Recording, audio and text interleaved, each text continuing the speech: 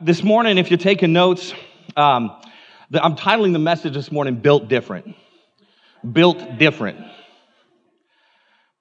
Yeah, something Pastor Jeff said a couple of weeks ago really hit me in a different kind of way. He said, you are leaving a legacy one way or the other. So whether you're intentionally leaving a legacy or unintentionally leaving one, you are in fact leaving a legacy. You know, this is crazy. Current scientific estimates are that some 95% of brain activity is unconscious. Do you know that? That effectively what the studies are saying now is that approximately 95% of the things that you do are done by routine. Like most of us, when we go to bed at night, all the routines that we've created, we don't have to recreate them. We just know that before we're able to go to bed, we have to brush our teeth. We have to, for some of you, it's, we say our prayers, we put our kids to bed in a particular kind of way. Like, I feel like at this point, as a parent, I could be dead asleep and still put my kids to bed the same way that I always do. 95%. This includes habits and patterns, automatic body functions, creativity, emotions, personality, beliefs and values, cognitive biases, and long-term memory. This means that the vast amount of what you and I are doing on a regular basis is behavior that we have learned either intentionally or unintentionally through repetition. The question that we need to ask ourselves is, are we building with intention and by design, or unconsciously and by default? Are we building by intention and design, or unconsciously and by default?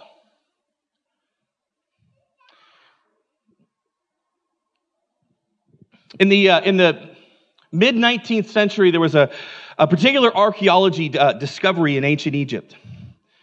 And it was the headpiece of what had been a massive temple complex. And on this stone, a particular king wrote a very arrogant phrase that a woman named Mary Shelley turned into a sonnet. And here's an excerpt. This is from a sonnet called Ozymandias. It says, "My name is Ozymandias, King of Kings. Look on my works, ye mighty, in despair. Nothing beside remains. Round the decay of that colossal wreck, boundless and bare, the lone and level sands stretch far away." The point of this sonnet is two things. Number one, everyone wants to be remembered. Number two, what we build in the natural is fleeting. You know, when I was young in ministry, the big buzzword when I was first in ministry was relevant. Like the church, we want to be relevant.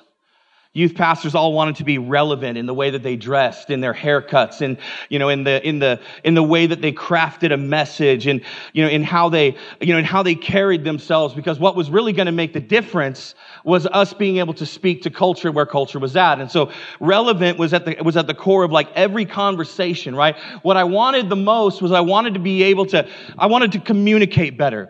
Like all my heroes back then were guys who could say, quote unquote, say it differently. It's like if I could listen to a person and they could turn a phrase in a new or fresh kind of way, I was like, man, I got to listen to more of this guy because he's quote unquote got it. The older I'm getting, by the way, I turned 40 this year.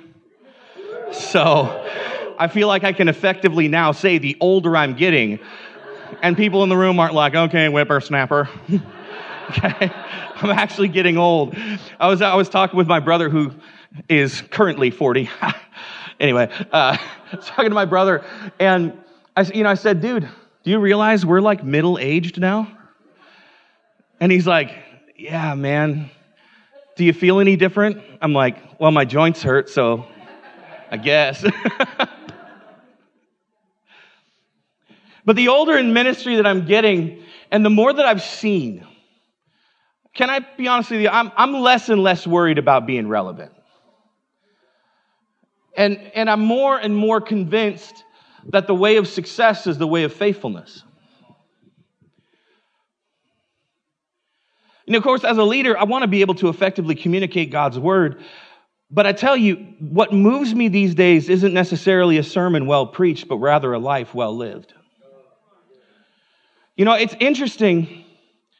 One of my, I don't know about you, but one of my favorite passages of scripture of all time is Hebrews chapter 11, right? Like, not only is it just an amazingly, well-written piece of literature, but it has so much depth and character in it. In some ways, Hebrews 11 encapsulates almost the entirety of the Old Testament. The interesting thing about it is that every single person that is mentioned within Hebrews chapter 11, these heroes of faith, very few of them ever preached a message. Very few of them ever stood on a platform. The vast majority of them simply were obedient to God, and it was credited to them as righteousness. Listen to this. I'm not going to go through the entire grip of scriptures here, but we're going to go about 8 scriptures. It says, now faith is the reality of what is hoped for, the proof of what is not seen. For by this our ancestors were approved. By faith we understand that the universe was created by the word of God, so that what is seen was made from things that are not visible. By faith, Abel offered to God a better sacrifice than Cain did. By faith, he was approved as a righteous man because God approved his gifts. And even though he is dead, he still speaks through his faith. By faith, the walls of Jericho fell down after being marched around by the Israelites for 7 days. By faith, Rahab the prostitute welcomed the spies in peace and didn't perish with those who disobeyed. And what more can I say? This is me skipping way ahead. And what more can I say? Time is too short for me to tell about Gideon, Barak, Samson, Jephthah, David, Samuel, and the prophets, who by faith conquered kingdoms, administered justice, obtained promises, shut the mouths of lions, quenched the raging of fire, escaped the edge of the sword, gained strength in weakness, became mighty in battle, and put foreign armies to flight. Women received their dead raised to life again. Other people were tortured, not accepting release so that they might gain a better resurrection. Others experienced mockings and scourgings, as well as bonds and imprisonment. They were stoned. They were sawn in two. They died by the sword. They wandered about in sheepskins, in goatskins, destitute, afflicted, and mistreated. The world was not worthy of them. They wandered in deserts and on mountains, hiding in caves and holes in the ground. And all of these were approved through their faith. But they did not receive what was promised, since God had provided something better for us, so that they would not be made perfect without us. Part of what I love about this last grip of scriptures from 30 to 39 is it describes 2 different experiences that we see in the Bible. We see a group of people that we love to cheer at because they're winning. It's the people who became mighty in battle, and we're like, yes, I too will become mighty in battle. We see the people who escaped the edge of the sword. We think about all the times that God rescued and God saved, and then there's the flip side of this, where it's the people who didn't escape the edge of the sword, and they were tortured and they were sawn in two. They were thrown into deep distress, and they were afflicted. But both of those were approved. Can I tell you, when you're walking with God, if you're walking in obedience, you can be blessed in strength, and you can also be blessed in affliction. See, there are some that believe that if we're walking in affliction, that means that we're walking out of the favor of God. Friend, I got to tell you, there is a lot more about the suffering of the saints than the glorification of the saints in this life.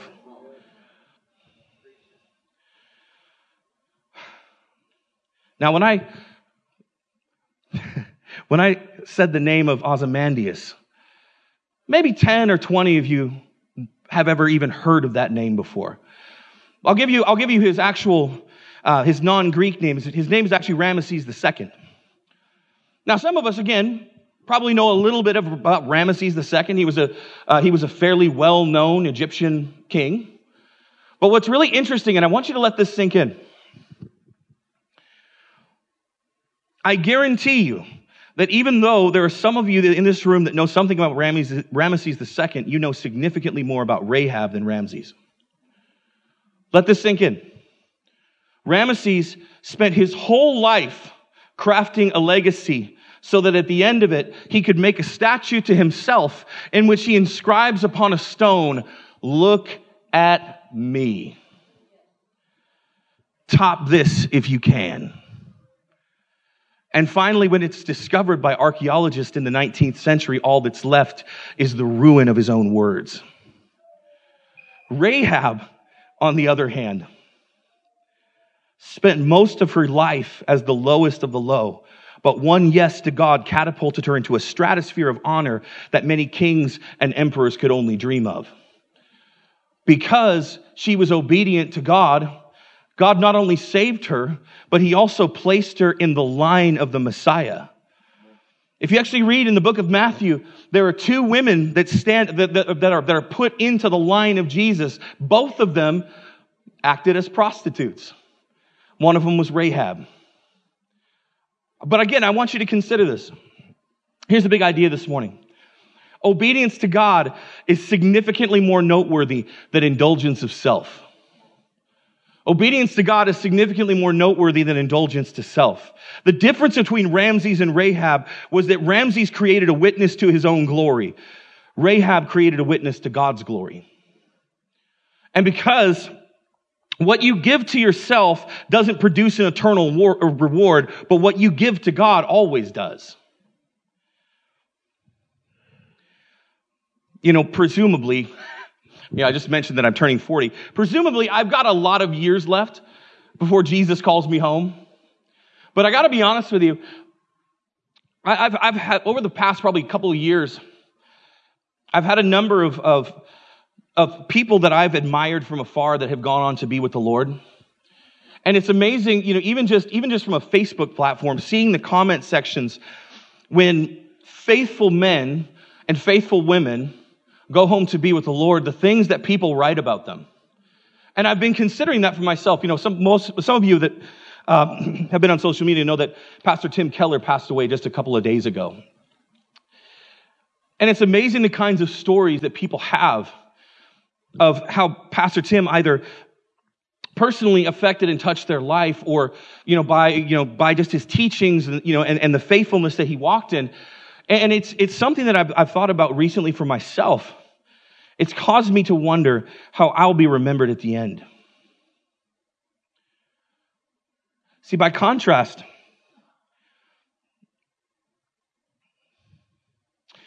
Rahab, because she came out of her lifestyle and trusted God, I want you to understand this, is remembered more for her obedience than her disobedience. Now, we know Rahab as Rahab the prostitute, but only because that's what the Bible says. Ultimately, what we know about Rahab and what's remembered about her is that she was obedient to God, and the Lord saved her and rescued her, and her whole life changed after that.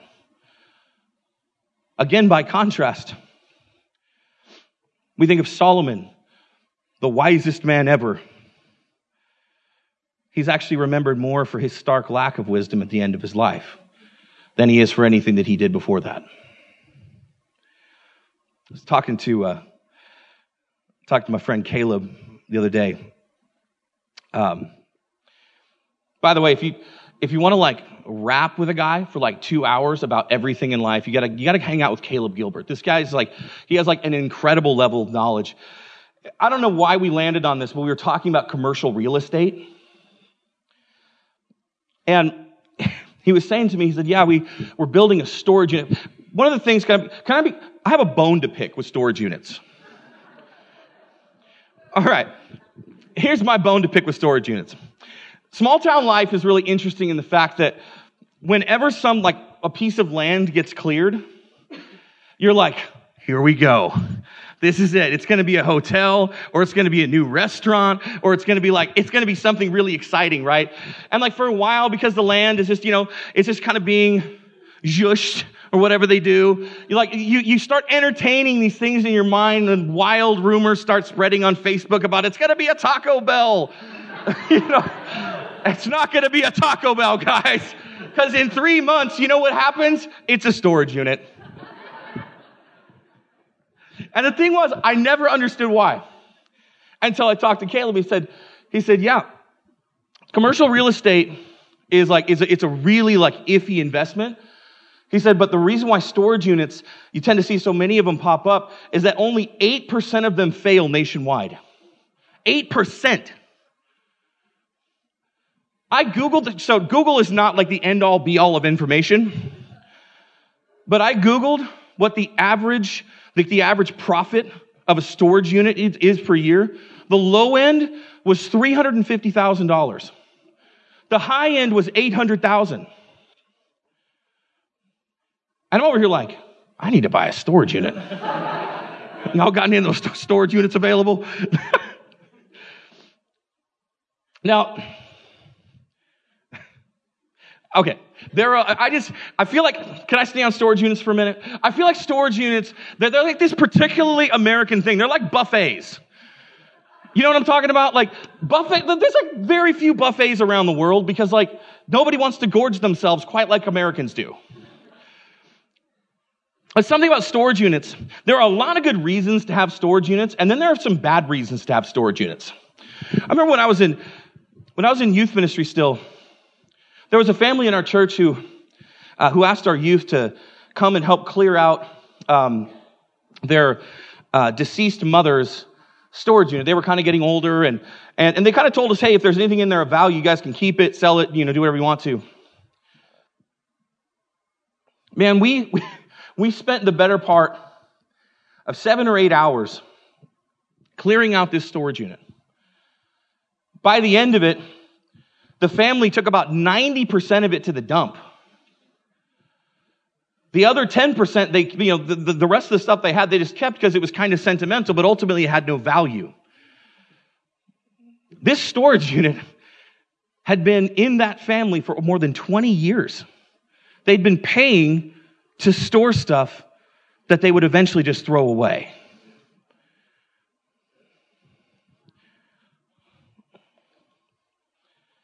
My point is not anti-storage units. By the way, for those of you who own storage units in here and you're just like, this guy better move on quick.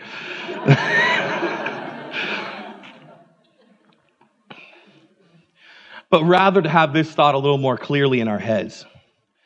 We tend to be very intentional about our earthly possessions and wealth, which, by the way, is generally a good thing. But we can tend to be very unintentional about storing up riches in heaven. Let me put it this way. It is important what you pass on to your kids. It's important the legacy that you leave here. But how many of you realize that your life is a vapor? That's how the Bible describes it. Your life is a vapor. It's like this.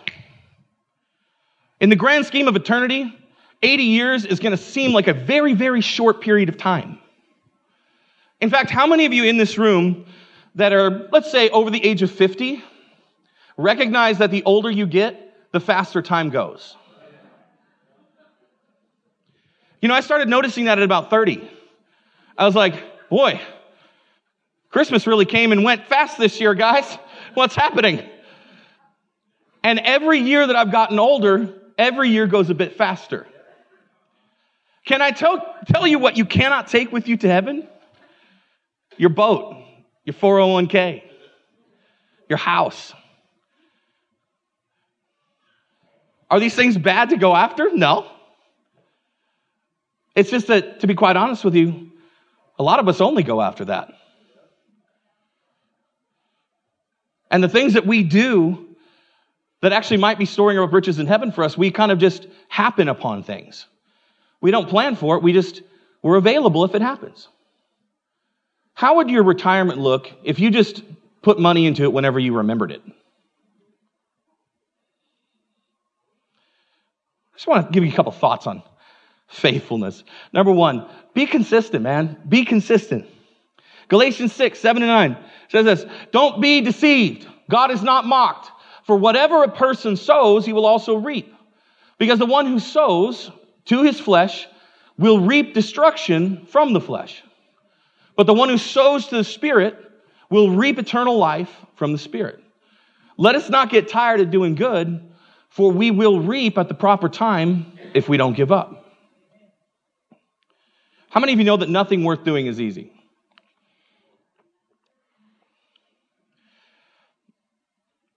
Something that's really deeply rooted in me from my childhood is bathrobes.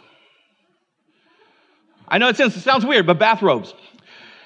Every morning, I would wake up for school at inconsistent times. Sometimes at, the yell of my mother, other times at my actual alarm. But without fail, no matter what time I would go out, even if I woke up at the correct time, which I believe was 6 a.m., I would go out and I would see my dad on the couch in pajamas with a bathrobe with a hood on, and he would be praying, reading his Bible, and meditating every morning. Every morning. Without fail. I remember even thinking to myself, because as a child, I remember thinking to myself, what more does this guy have to pray about? Jeez, man, he's waking up. My dad would wake up faithfully every morning at 5 a.m. and spend 2 hours in the presence of God. Now, this isn't to gas up my dad. This is what he did. But I remember every single morning, and even when we used to play, when I was in junior high, we used to play what we called old man basketball, which is all these older guys would get up on Tuesdays and Thursdays at 6 o'clock in the morning, play basketball for about an hour and a half, and then go back home. On those days, instead of waking up at 5 o'clock in the morning, my dad would wake up at 4 o'clock in the morning, because the priority that he had created in his life was, I am a man of the presence of God, I'm a man of the Word of God, and I need to be in that Word no matter what else is going on in my life. There were some unintended consequences. When I was a kid, and before I really had an encounter with Christ, I didn't really understand why he was doing all this. But when I actually began to encounter Jesus, guess what I started doing? I started waking up at 5 o'clock in the morning. I'd get out that Bible that my dad bought me. I would journal. I'd read the Bible and I'd journal in a bathrobe. Because listen, that's what I saw the man of God in my life do.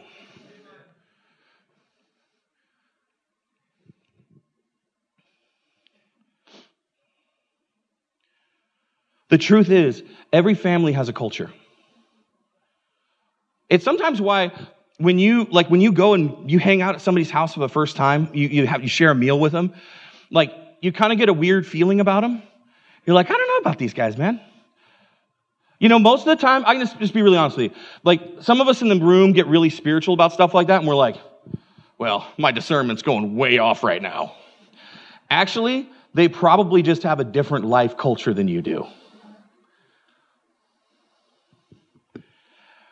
Some of that culture is due to teaching and correction, but I got to tell you that most culture is caught, not taught. Most culture is caught, not taught. So if you find that your children are really quarrelsome, and how you parent them is in a quarrelsome fashion, can I tell you where some of that quarrelsomeness came from? I found that out in my own parenting, if I can be honest with you. I found my kids, as they've gotten older, kind of argue with each other in the back of the car a lot. And I remember sitting down and praying about it, Lord, what do I do about this? And he said, well, how often do you raise your voice at your kids? And I said, I don't know if I want to talk to you anymore. See, I had found that some of my parenting style was coming from annoyance. But can I tell you that what I was reaping in the back of the car is what I had been sowing in the house?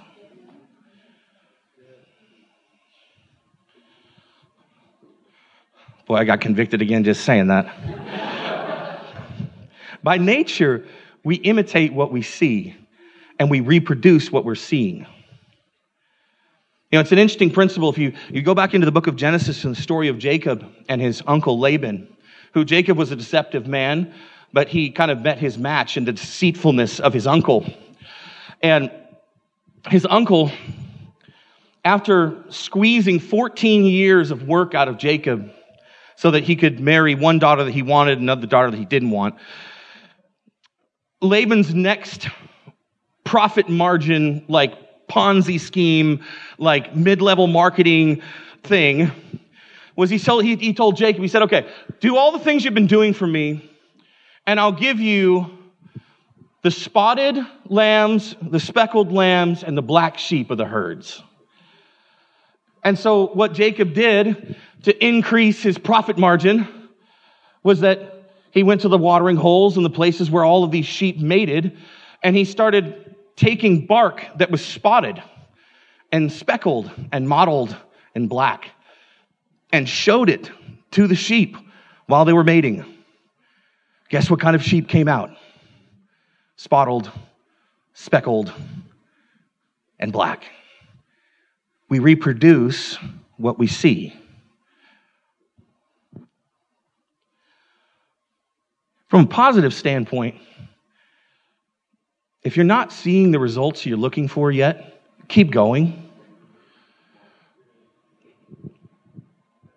Number 2, be intentional. Be intentional. This goes for habit creation as much as habit destruction. You remember how I said that as much as 95% of what we do is unconscious? How you change habits and behaviors is to focus on them, not to ignore them. How many of you recognize that problems don't go away by you ignoring them? For example, the other day, my wife came home from work and she said, "Hey, hon, the car is smoking." And I was like, geez. Well, it's probably nothing. Probably nothing. And so I turned the car, got in the van, drove up to the church. By the time I got to the church, it looked like my vehicle was on fire. Like it was trailing smoke almost all the way down 41. And so I pull into the parking lot, and this thing is just like Mount Vesuvius, just like shh. I'm like, this is probably bad. So what I could have done is I could have just kept driving it, because to be honest with you, car repairs can be really, really expensive. And initially, what we could have done is we could have just ran it until it blew up. Which is how some of us, to be quite honest with you, are living our lives. We're we're trailing smoke and thinking to ourselves, it's okay, God will deliver me. Let me tell you how God's going to deliver you. You're going to break down, and then it's going to have to get fixed. But maybe instead of doing that, you just pull off the side of the road, call a mechanic, and see what we can do here. You know what's awesome is that we had a guy in our church who, his wife reached out to us, and in my mind, I was catastrophizing.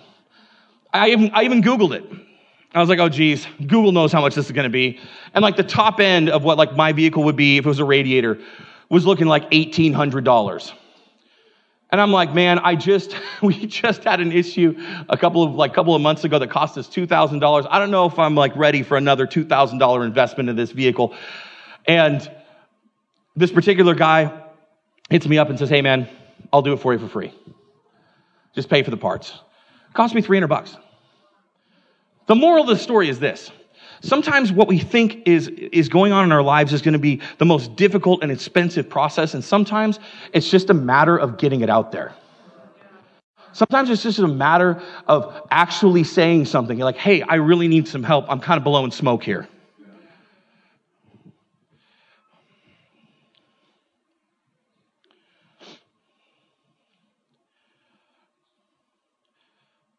For some, focusing on habits and behaviors is learning to rest. For others, it's learning to work. But when it comes to looking and acting like Jesus, how do we practice it with intentionality? Let's go to Matthew 22, verses 37 to 40. It says, and the king will answer them, truly I tell you, whatever you did for one of the least of these, my brothers and sisters of mine, you did for me. Now I'm going to also parallel this in Matthew 22. He said to them, love the Lord your God with all your heart, with all your soul, with all your mind. This is the greatest and most important commandment. The second is like it. Love your neighbor as yourself.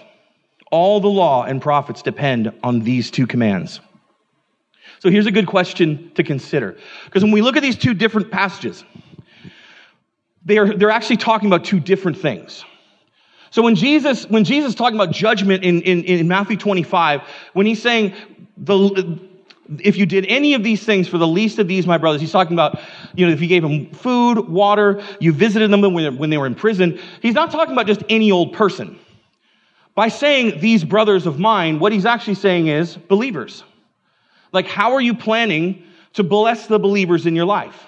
The second, when he's talking about loving the Lord your God with all your heart, mind, soul, and strength, and then he says, and love your neighbor as yourself, this is where Jesus is talking about loving the people around you regardless of whether or not they're saved. So here's a practical question for you if we're trying to figure out how do we look and act more like Jesus. How are you planning to bless those of the house of faith? And how are you planning to bless your neighbors? Does that make sense? See, sometimes what we're doing is that we will do good works if there happens to be a need. If we specifically see something that there is a need, we will like, oh, it seems like somebody might need help there. But when was the last time that you actually planned to bless somebody that was outside of your house? Number 3, make the pursuit of God your priority.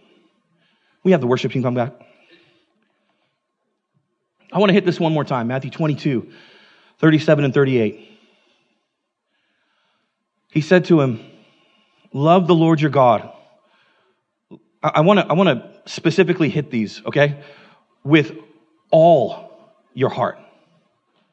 With all of it. With all your soul. And with all of your mind. This is the greatest and most important command. Can I ask you a question? Is this the kind of love and surrender that you have for Jesus? It's interesting. There are 613 laws in the Mosaic Law. And everything in the law. And this is where, we go to the next passage of Scripture where Jesus says, and a second is like it, love your neighbor as yourself. For in this, all of the law and prophets hang. And what he's saying is, if you got the first two commandments right, the other 613 wouldn't be necessary. Everything in the law and prophets hangs on those two. And yet, if you think about even the judgments and the pronouncements in the prophets, all of these things were necessary because number 1 didn't actually sink in. To love the Lord your God with all of your heart, with all your soul, and with all of your mind.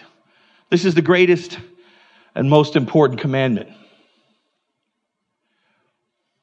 See, too often, what we see is people giving lip service to God. They give him just enough to expect his blessing. They give him just enough of themselves that they can then blame him for every perceived letdown or turn of events that doesn't go their way. As I'm coming in for a landing here, can I maybe present to you an opinion? This is just an opinion. Going back to the story of Cain and Abel, where in Hebrews 11 it says that Abel offered a better sacrifice, and even though he's dead, his blood still speaks.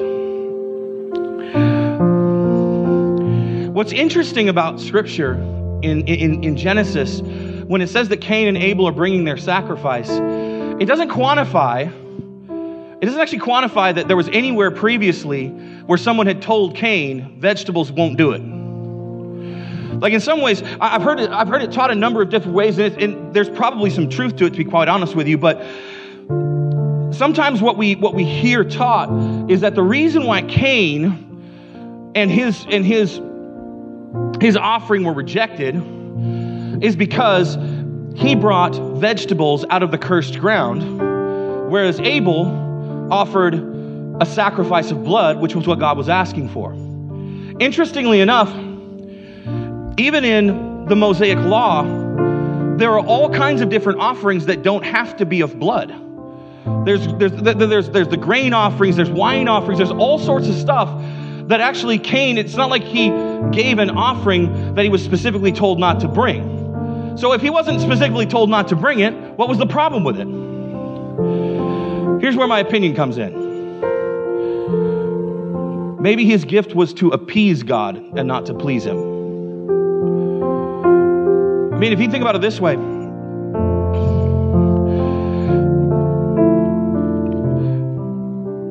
Eve and Adam did one thing wrong, and they saw the downfall of all creation. It's possible that Cain maybe just thought God was dangerous, and if I can just appease him, he'll bless me.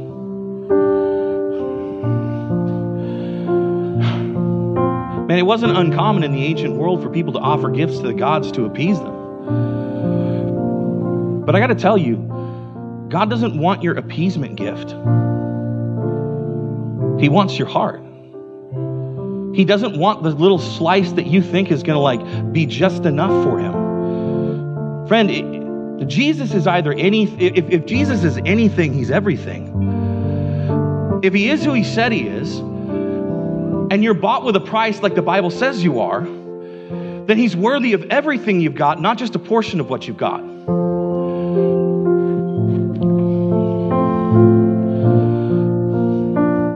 He doesn't want your leftover life. He wants the whole thing. And here's the thing, man. When he gets your heart, you get everything else. Some of the things that we are striving for and searching for the most are actually found in ease in Christ. We're searching for permanence. We're searching for peace. We're searching for all the things that we are already offered through a relationship with Christ. You know, Solomon, even though he became evil in his latter days, one thing that he did well was that he asked God for the right thing at the right time. And when he did, he received all the other things that kings in his days were asking for. You know, God comes to him and he says, because of your father David, because you've been given a legacy, you've been given a heritage in the Lord, I will give you one thing, anything you want. And Solomon says, wisdom. For who can lead this great people of yours? And God then says to him, because you haven't asked for riches, because you haven't asked for a long life, because you didn't ask for the death of your enemies, I'm going to give you everything that you didn't ask for because you asked for the right thing. Friend, can I tell you sometimes a prayer and God answering it is about asking for the right thing, not just for what we think is the right thing. Listen, a legacy in the spirit is built differently than one in the natural. It might have similar elements of character, but it ultimately doesn't happen without this simple reality: wholehearted, full-throated devotion to Christ. When I say full-throated, can I tell you, there are things in Scripture that are absolutely wild that nobody bats an eye at. They just obey. There's a story in 2 Kings of the prophet Elisha, and he happens upon a certain widow who comes to him and says, my son and I basically have one more meal left. We have enough flour and oil for one more meal, and then after that, we're either going to die of starvation or will be sold into slavery. And she was asking for his help. Here's what Elisha says to her. Okay, go ahead and bake that meal up for me. And then, the Lord, I want you to gather all the vessels you can. And with whatever oil you have left, as long as there's a vessel, the oil will not run out. I want you to think about the practical realities of this for a moment. Elisha just came into a woman's house that was in absolute poverty. And he said, In essence, if you'll give to the Lord will solve your problem. And it's funny, I'm sure the widow felt some kind of way about it, but you know what she didn't do? She didn't say, whoa, hang on, man. You just came into my house and asked for my last food. I just told you we're starving to death. She says, oh, let me just whip something up for you. Because she believed God more than she believed her circumstance. Listen, so many of us, we are being led by our circumstances and our fear, not by our obedience and our faith. Listen to this. This is where I'm closing up. Philippians 3:7-11 says, but whatever gains to me, I now consider loss for the sake of Christ. What is more, I consider everything a loss because of the surpassing worth of knowing Christ Jesus my Lord, for whose sake I have lost all things. I consider them garbage, that I may gain Christ and be found in him, not having a righteousness of my own that comes from the law, but that which is through faith in Christ, the righteousness that comes from God on the basis of faith. I want to know Christ. Yes, to know the power of his resurrection and participation in his sufferings, becoming like him in his death, and also so somehow attaining to the resurrection from the dead. Paul was actually embracing suffering, not running from it. He was saying, Jesus was the man of suffering. How am I supposed to know him if I've never suffered? How do I know what he feels like if I've never felt that way? I embrace the things that I see Jesus embrace. Listen, I want to encourage you this morning. I want to encourage you to give your everything to Christ, even the areas of your suffering, even the areas of your question marks, the areas that you think to yourself, why am I not healed yet? Why doesn't this seem to be working?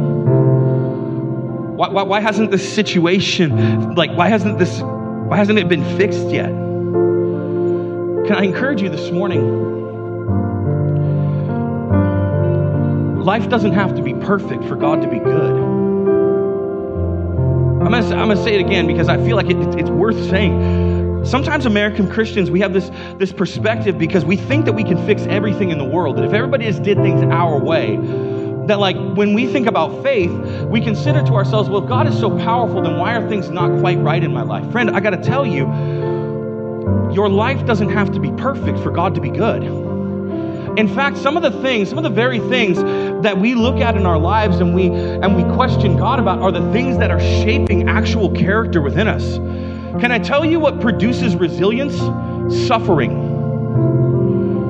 That's actually what James tells us in James chapter 1. He says, he says specifically, count it all joy when you encounter various trials. Why? Because it produces a proven character in you. People who don't suffer complain a lot about some of the dumbest things. I mean, I've said this a number of times, but we are a microwave people who serve a crockpot God. We want things to happen so quick, so fast, in my timing. Man, God waited 4,000 years of human history before sending Jesus. You don't think there were people that were like, hey, God, it's getting a little dark around here. 4,000 years. But can I tell you what it produced in the people that were waiting for him? Faithfulness, character, obedience. Man, I don't know why I'm going so hard at suffering this morning, but can I encourage you to make the place of your suffering the place of your greatest joy and obedience? Not because it's easy, but because it's hard. But because you are being conformed through suffering into the image of Christ. Jesus, in the book of Isaiah, the prophetic word about him was, he was a man of sorrows. He was a man of sorrows, a son of suffering. We just thought, I'm paraphrasing here, but he says, we looked at him and we thought maybe he was cursed by God. But actually what he was doing was he was taking our iniquity. He was bruised for our transgressions, crushed for our iniquity, and it's by his stripes we're healed.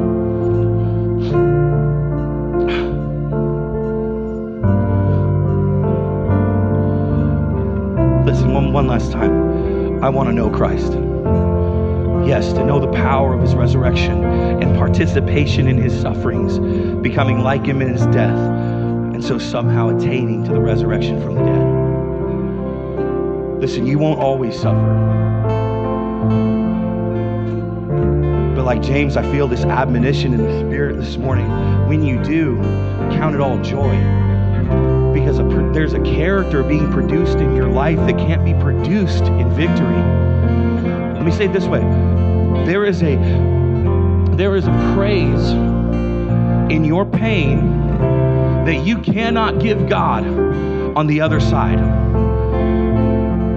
There is a praise that you can offer him today that you will not be able to offer him when you are well and whole and healed and living forever in his presence. That is a gift that you can only give him today. And I want to encourage you, make that place of questioning the place of obedience. Make that place of disaster into a place of faith. See, that's what Paul did when he said 3 times.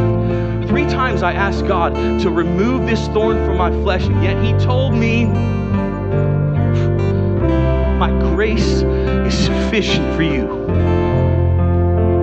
And it's in your weakness that my strength is